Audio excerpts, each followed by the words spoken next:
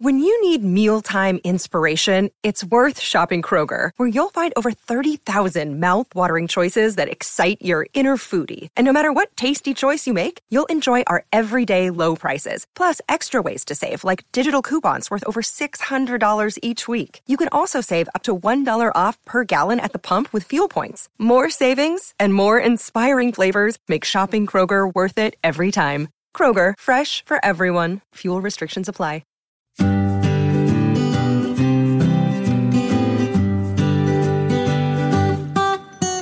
Hello and welcome to this episode of 5 Minutes on the Modern Homestead, where every Tuesday and Thursday you get a bite-sized portion of the Modern Homesteading podcast between full episodes to help keep you inspired and motivated on your homesteading journey. So let's jump right in. Most homesteaders I know are big on repurposing things, and why wouldn't they be? Repurposing saves money, it reduces waste, so whenever you can find another purpose for something laying around, not getting used, and it might get thrown away, then, repurposing is a good idea. One such item that seems to be common on a homestead are 5-gallon buckets. We use them to carry our feed and water. We use them to carry tools from place to place, or perhaps as a storage bin for things that pile up in our garages or our barns. I even seem to use them for a step or a stool occasionally if I need to reach something or sit down to work on something. By default, just because of what they are, they have a lot of uses on the homestead. However, we may tend to end up with more than we need for those normal everyday purposes. So what are some other ways we can use 5-gallon buckets and make the most of this resource? Well, on this episode of 5 Minutes on the Modern Homestead, I will share 10 ways to repurpose 5-gallon buckets for uses on your homestead. I'm going to go through these fairly quickly and give brief descriptions because, after all, this is a 5-minute show. So if you hear one of these that sparks your interest and you want to know more, a simple Google search will give you all the information you need. And, maybe we'll cover some of these individually on some other shows later. But for now, we'll just go through them quickly. So let's get started. You can use your 5-gallon buckets as nesting boxes for chickens. Now, if you lay these down horizontally and cut the lid a certain way and just leave a little bit of the lid at the bottom so your straw doesn't push out of the bucket when the chickens are in there, these work really, really well. Another hack, instead of using the lids, is just to have several of them in a row and put a 2x4 along the front of them just to hold the straw in. You can attach that up there. It keeps the straw in, and also creates less of a damaging edge. Those 5-gallon bucket lids can get a little sharp. That plastic can get a little sharp. So a 2x4 works really, really well as well. A second use for a 5-gallon bucket is a mouse trap.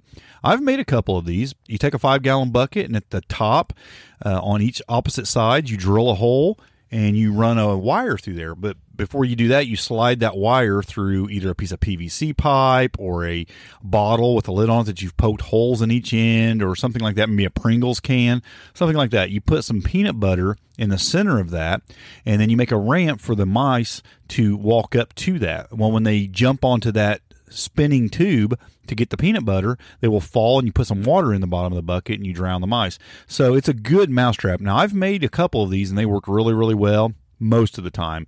Actually, I think some mice figured it out on my homestead at one point and it quit working so well, but it was working really well for a while. You can also use 5-gallon buckets to ferment feed. You need about 6 buckets for this because it really takes about 3 days to get a good ferment on your chicken feed. You want 3 of the buckets with drain holes and lids, and then 3 of the buckets are just normal, no holes or anything. And that's just basically to set the other bucket down in. You will put however much feed you need for one day in one bucket. You will fill that bucket up with water. You want to get it above the feed. Now, that feed's going to swell, so you want to get it way above the feed. You'll after you've done this once or twice, you'll realize how much water you need exactly, and then you leave it set for a day. And then when you pull that bucket up out of there, the reason you had holes in that bucket was because you'll need to drain all the water, all that, and let that set for a few minutes out of the bucket. So when you pull that one up out of it, all the water will go down in the other bucket. And you can hang a hook or something to really get the water really drained out well. And then you'll do it again, and then you'll do it again 3 days. And after 3 days, you'll have good fermented feed. I also say that you'll want lids because you don't want to keep any varmints or anything from getting into that feed while it's sitting there doing this fermenting process. And our 6 buckets works really well because you can have 2 of them for the next day and then 2 for the day after that. And that way you have a constant rotation of your feed buckets. You can also just use 5-gallon buckets for large planters. You want to drill some small drain holes, and you want to put a little bit of gravel or fabric in the bottom of them. You don't have to, but it really helps keep the soil in as you water your plants. So that's just a simple use for a 5-gallon bucket. You can also use them for a rain gutter grow system. These are really cool. You can look these up on YouTube. A man named Larry Hall came up with this concept, and you'll drill holes for net cups. One hole in the center of the 5-gallon buckets for net cups.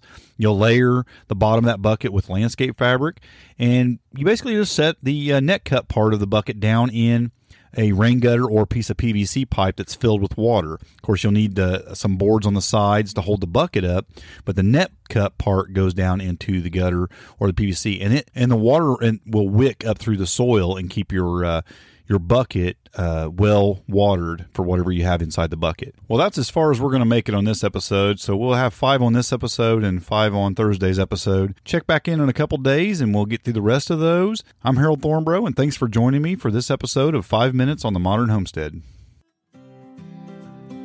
I hope you enjoyed this episode. To learn more or find more episodes, just head on over to haroldthornbrough.com. Thanks for listening.